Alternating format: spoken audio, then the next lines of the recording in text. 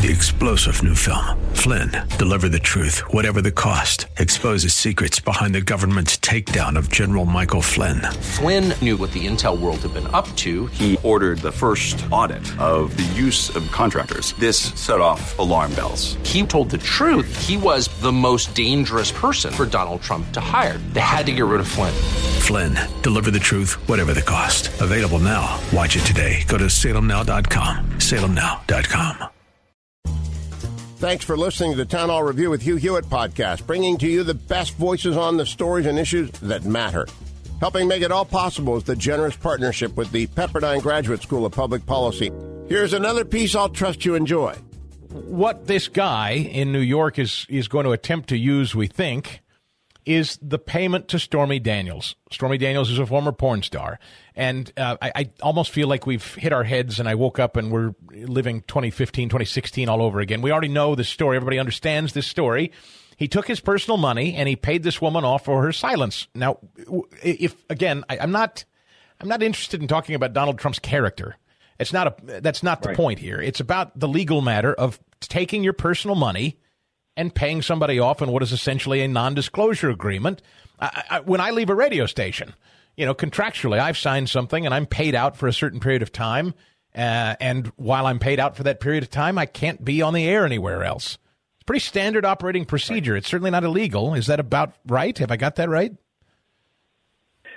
Well, there's another transaction in the middle. And again, I'm with you. This is not about Trump's character. I think the simple thing, and this, Chris, I think this really actually goes to what we began our conversation with. Mm-hmm. The simplest way I could explain this case to people is that anyone who was not named Donald Trump, regardless of what you think about Donald Trump, would not be charged in this case. Yeah. So this is just a purely political use of law enforcement authority. So I don't believe... I'm sorry. I didn't mean to interrupt. Go ahead. Sorry. Oh, I'm sorry. No, you asked me about the transactions, and I of course, gave a long-winded intro. But the second transaction here that's relevant is Donald Trump did not directly pay Stormy Daniels, right? His then, as he self-described himself, fixer, I'm hesitant to say the lawyer, the guy with a law degree, Michael Cohen. Sleazebag. Yeah. He paid $130,000 to Stormy Daniels to close the non-disclosure agreement. As you point out, non-disclosure agreements are completely legal. They are a staple of civil litigation in America. We have like a million cases that we always hear about where, we get told at the end that the party settled. We don't get to find out how much money changed hands. All they tell us is that nobody admitted wrongdoing and everybody's moving on and we never get to find out about it, right? So this kind of thing goes on all the time. There's nothing illegal about it. But what happens is Cohen pays Daniels and then Trump reimburses Cohen. And the issue here is the bookkeeping for Trump's reimbursement of Cohen. Mm-hmm. So in New York, you're allowed to obviously reimburse a debt, but if you're doing business in the state of New York, you have to account for that accurately. And the bottom line here, the gravamen, as they say in the law, of the misdemeanor charge of falsifying bookkeeping or falsifying business records is they booked this as if there were legal fee payments to Cohen for 12 months during 2017, when in fact it was reimbursement for a debt that was incurred in 2016. Mm-hmm. So that's what the falsification is.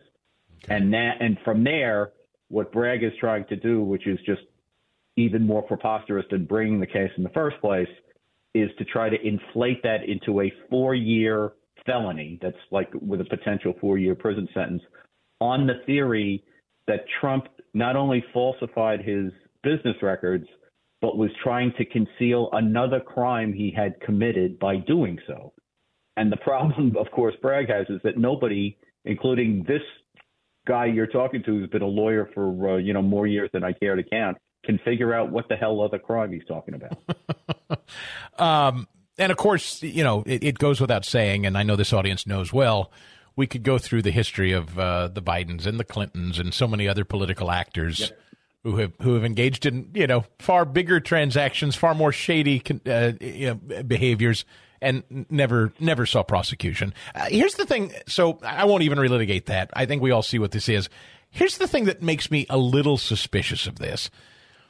When the DOJ, and I know we're not talking about DOJ here, we're talking about Manhattan DA, not Merrick Garland. But remember when they went into Mar-a-Lago? That was kind of sudden and kind of shocking, and everybody said, whoa, what, they're doing what? Like there was a swiftness to it, a suddenness to it.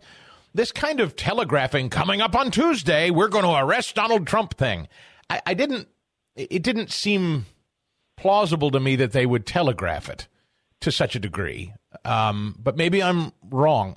If maybe they just want the discussion and that they're not actually going to move forward with doing it. They just kind of want the fight or the chum in the water. Is that possible? Well, I think there's two things going on, Chris. One is they're definitely doing all the things that you would do to bring a case. Okay. This doesn't look like a feint. Typically in New York, one of the processes they have is that they invite the target into the grand jury to testify at the end. And they invited Trump to come in last week, which, I doubt they would have done if this was not real. And they have the important witnesses in this escapade who they're, obviously they're bringing them into the grand jury, which you have to do in New York. So it looks like they're proceeding with a case. And on the other hand, from Donald Trump's political standpoint, the best thing he has going for him with respect to this is to try to make the case, which has, again, this is the kind of thing that has people on fire, to try to make the case that this is a completely political abuse of power directed at him. So he's the one who's done the most to publicize the idea that he's about to be arrested. And I should say, I don't think he's going to be arrested, Chris, in the traditional sense. For all of the noise that is going on out there, I would just point out to people that the Secret Service, which has President or former President Trump's protection, is a very fine law enforcement organization. The New York City Police Department is, as far as I'm concerned, the best law enforcement office in the world. They work together a lot. A lot of times Secret Service protectees are in New York, so they coordinate. The coordination between the Secret Service and the PD is always there. And they are not going to let this turn into a January 6th style zoo. What'll probably happen, Trump will never be handcuffed on the street. That's not going to happen. I assume what'll happen is they'll find a quiet room someplace in the courthouse when it comes time where he has to surrender on the charges. The police, rather than making him go to police headquarters, they'll have cops come to the courthouse. They'll fingerprint and photograph him like everybody who goes through the system has to be fingerprinted and photographed. We probably won't see the mugshots, even though people are on the left are. You think not? There's a lot of heavy breathing about. See, here's my theory, and I don't want to interrupt this process. They shouldn't. Yeah, I don't want to interrupt this process because I want you to continue. But here's my working theory: if that mugshot becomes public, it becomes the biggest political fundraiser Donald Trump's ever had. That's slapped on every Donald Trump shirt from here to kingdom come. It's going to be as famous as that Frank Sinatra mugshot from his youth. Sorry to interrupt, but I'm serious. I bet it does. No, you're right, but. The only way, if Trump wants it publicized, there's a higher chance that it would be. Yeah. But they're not supposed to publicize it, and it'll be scandalous if it leaks. Not that they'll ever find who leaked it, right? Because they never find that stuff. But it shouldn't happen in any event, and it shouldn't happen anytime soon. But that doesn't mean it won't. Yeah. But he won't be arrested on the street. I think he'll be processed in the courthouse. And then they'll bring him before a judge. That has to be a public proceeding, so that'll be something of a zoo because they'll have to let the media know it's happening. But it should be quick because this is, no matter what you think of the stupid case. I guess I shouldn't say no matter what you think of the stupid case, right? But it's nonviolent, so he's going to be released on his own recognizance. He'll probably enter a plea, even though that doesn't always happen in the first appearance. But he's been formally indicted. He's not going to be arrested, or he will have been formally indicted. He's not going to be arrested on a complaint. So this won't just be the usual. The first appearance is usually on a sworn police complaint, and that's why people don't enter a plea. It's called a presentment.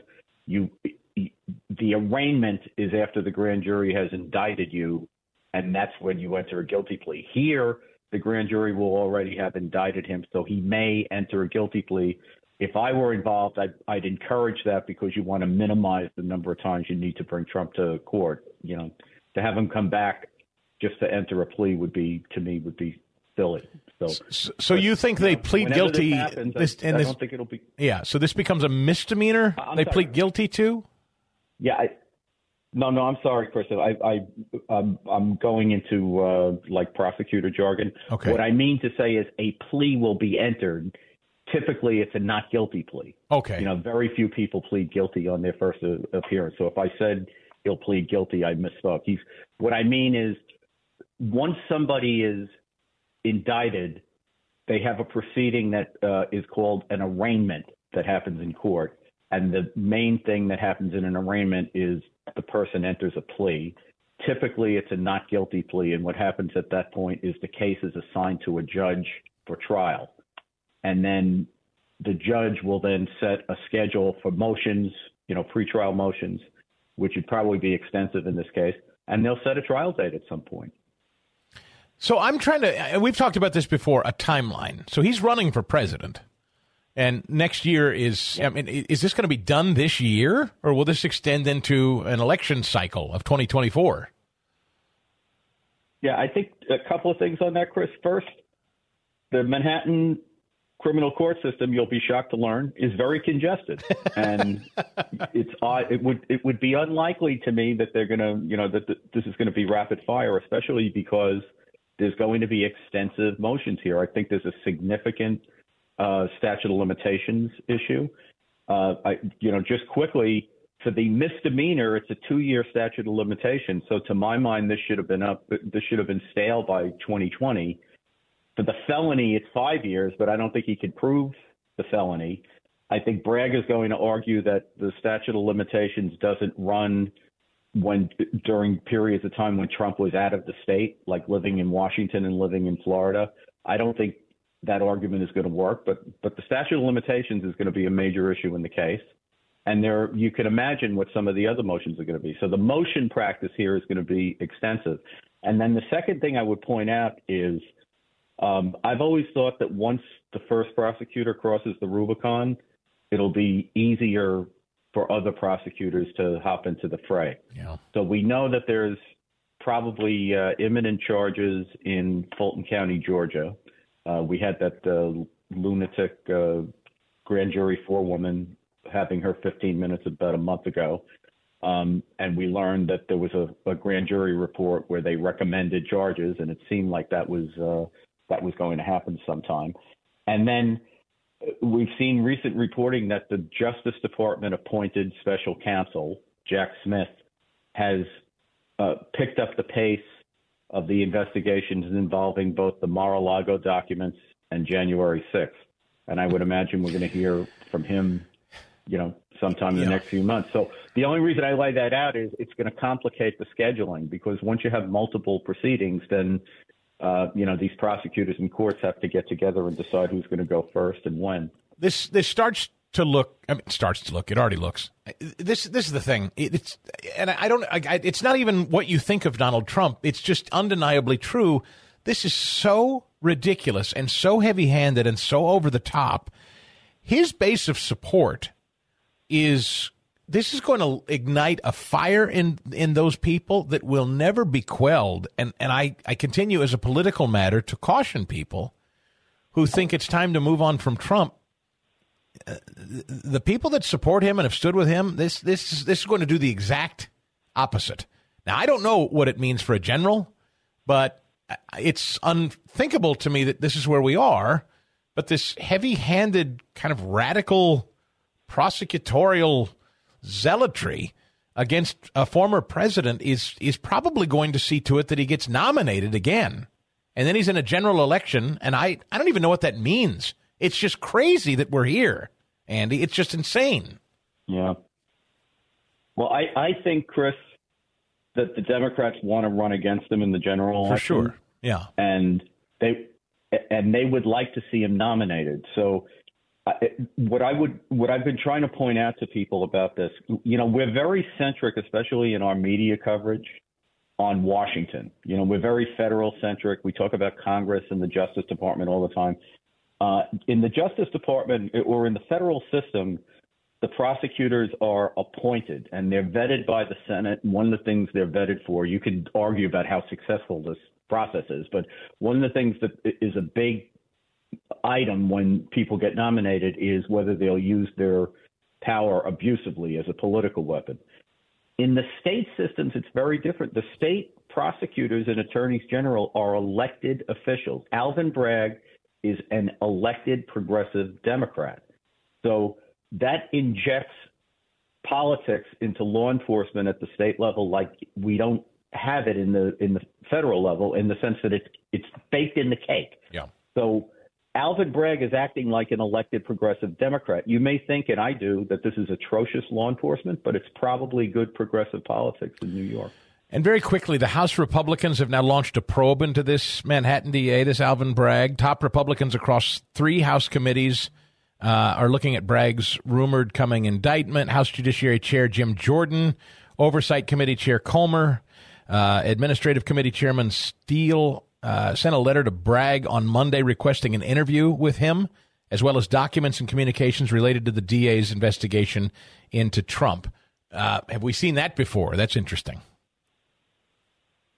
It's interesting, but it's completely unconstitutional. I understand why these guys are angry, and I do agree that they should look at all the taxpayer money that the feds are sending to the states. And if they, I wouldn't be sending money to elected progressive Democrats, but that's just me. Yeah.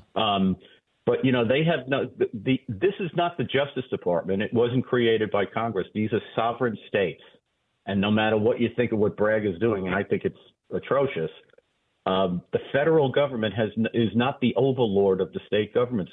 Jim Jordan has no right or power legitimately to tell a state prosecutor that he needs to come to Congress and explain himself. The New York legislature could do that. Of course they won't, but the federal government has no power like that. If they want to cut off the money, I'm all for it. Cut off the money. That would be a good thing. I only have a minute. They got no business telling a state official to show up and explain himself. I only have 1 minute left, but I want to ask you, again, just walking this out, all these lunatic prosecutions, maybe they're successful, maybe they're tied up in court, there's appeals, blah, blah, blah. I mean, let's get to election 2024. Are we still in court? Are we still going back and forth with Trump? Has this all been settled? Are we on appeal? And whether he wins or loses in a general, assuming he's the nominee, I don't understand what this means. These cases would continue on if he won the presidency again, or how does that work? Yeah, there's no precedent for it, Chris. And, there's rules, like the Justice Department has a rule that basically says you can't indict a sitting president, that has to wait until he's out. But that has no bearing. We just talked about the difference between the federal system and the state system. The states can do whatever they want, but that doesn't mean the federal government has to go along with it. So we haven't seen how that clash will work itself out. But what I have been telling people, and this is just as easy as I can say it, the only thing the Constitution says about the qualifications for president is you have to be over 35 and a natural-born citizen of the United States who's lived here for more than 14 years. Other than that, there's no qualifications. Ain't nothing in the Constitution says the American people want to, they want to elect as president someone who's doing 50 years at Leavenworth. They can do that. There's nothing says they can't. Thanks for listening to the Town Hall Review. Our program is coming today in partnership with the Pepperdine Graduate School of Public Policy. It's America's most unique graduate leadership programs offered on Pepperdine's breathtaking campus in Malibu, California. Learn more at publicpolicy.pepperdine.edu. If you're enjoying the podcast, please tell a friend to go to Town Hall Review and sign up as well today. 3-star General Michael J. Flynn, head of the Pentagon Intelligence Agency, knew all the government's dirty secrets. He was one of the most respected generals in the military. Flynn knew what the intel world had been up to. He understood its funding. He ordered the first audit of the use of contractors. This set off alarm bells. The explosive new documentary, Flynn, Deliver the Truth, Whatever the Cost, uncovers the facts behind this scandal. Flynn told the truth. He was the most dangerous person for Donald Trump to hire. I find out the worst enemy that I'm going to face in my life is right here in America. They took my assessment and they wanted me to change it. And I was like, I'm not changing it. They had to get rid of Flynn.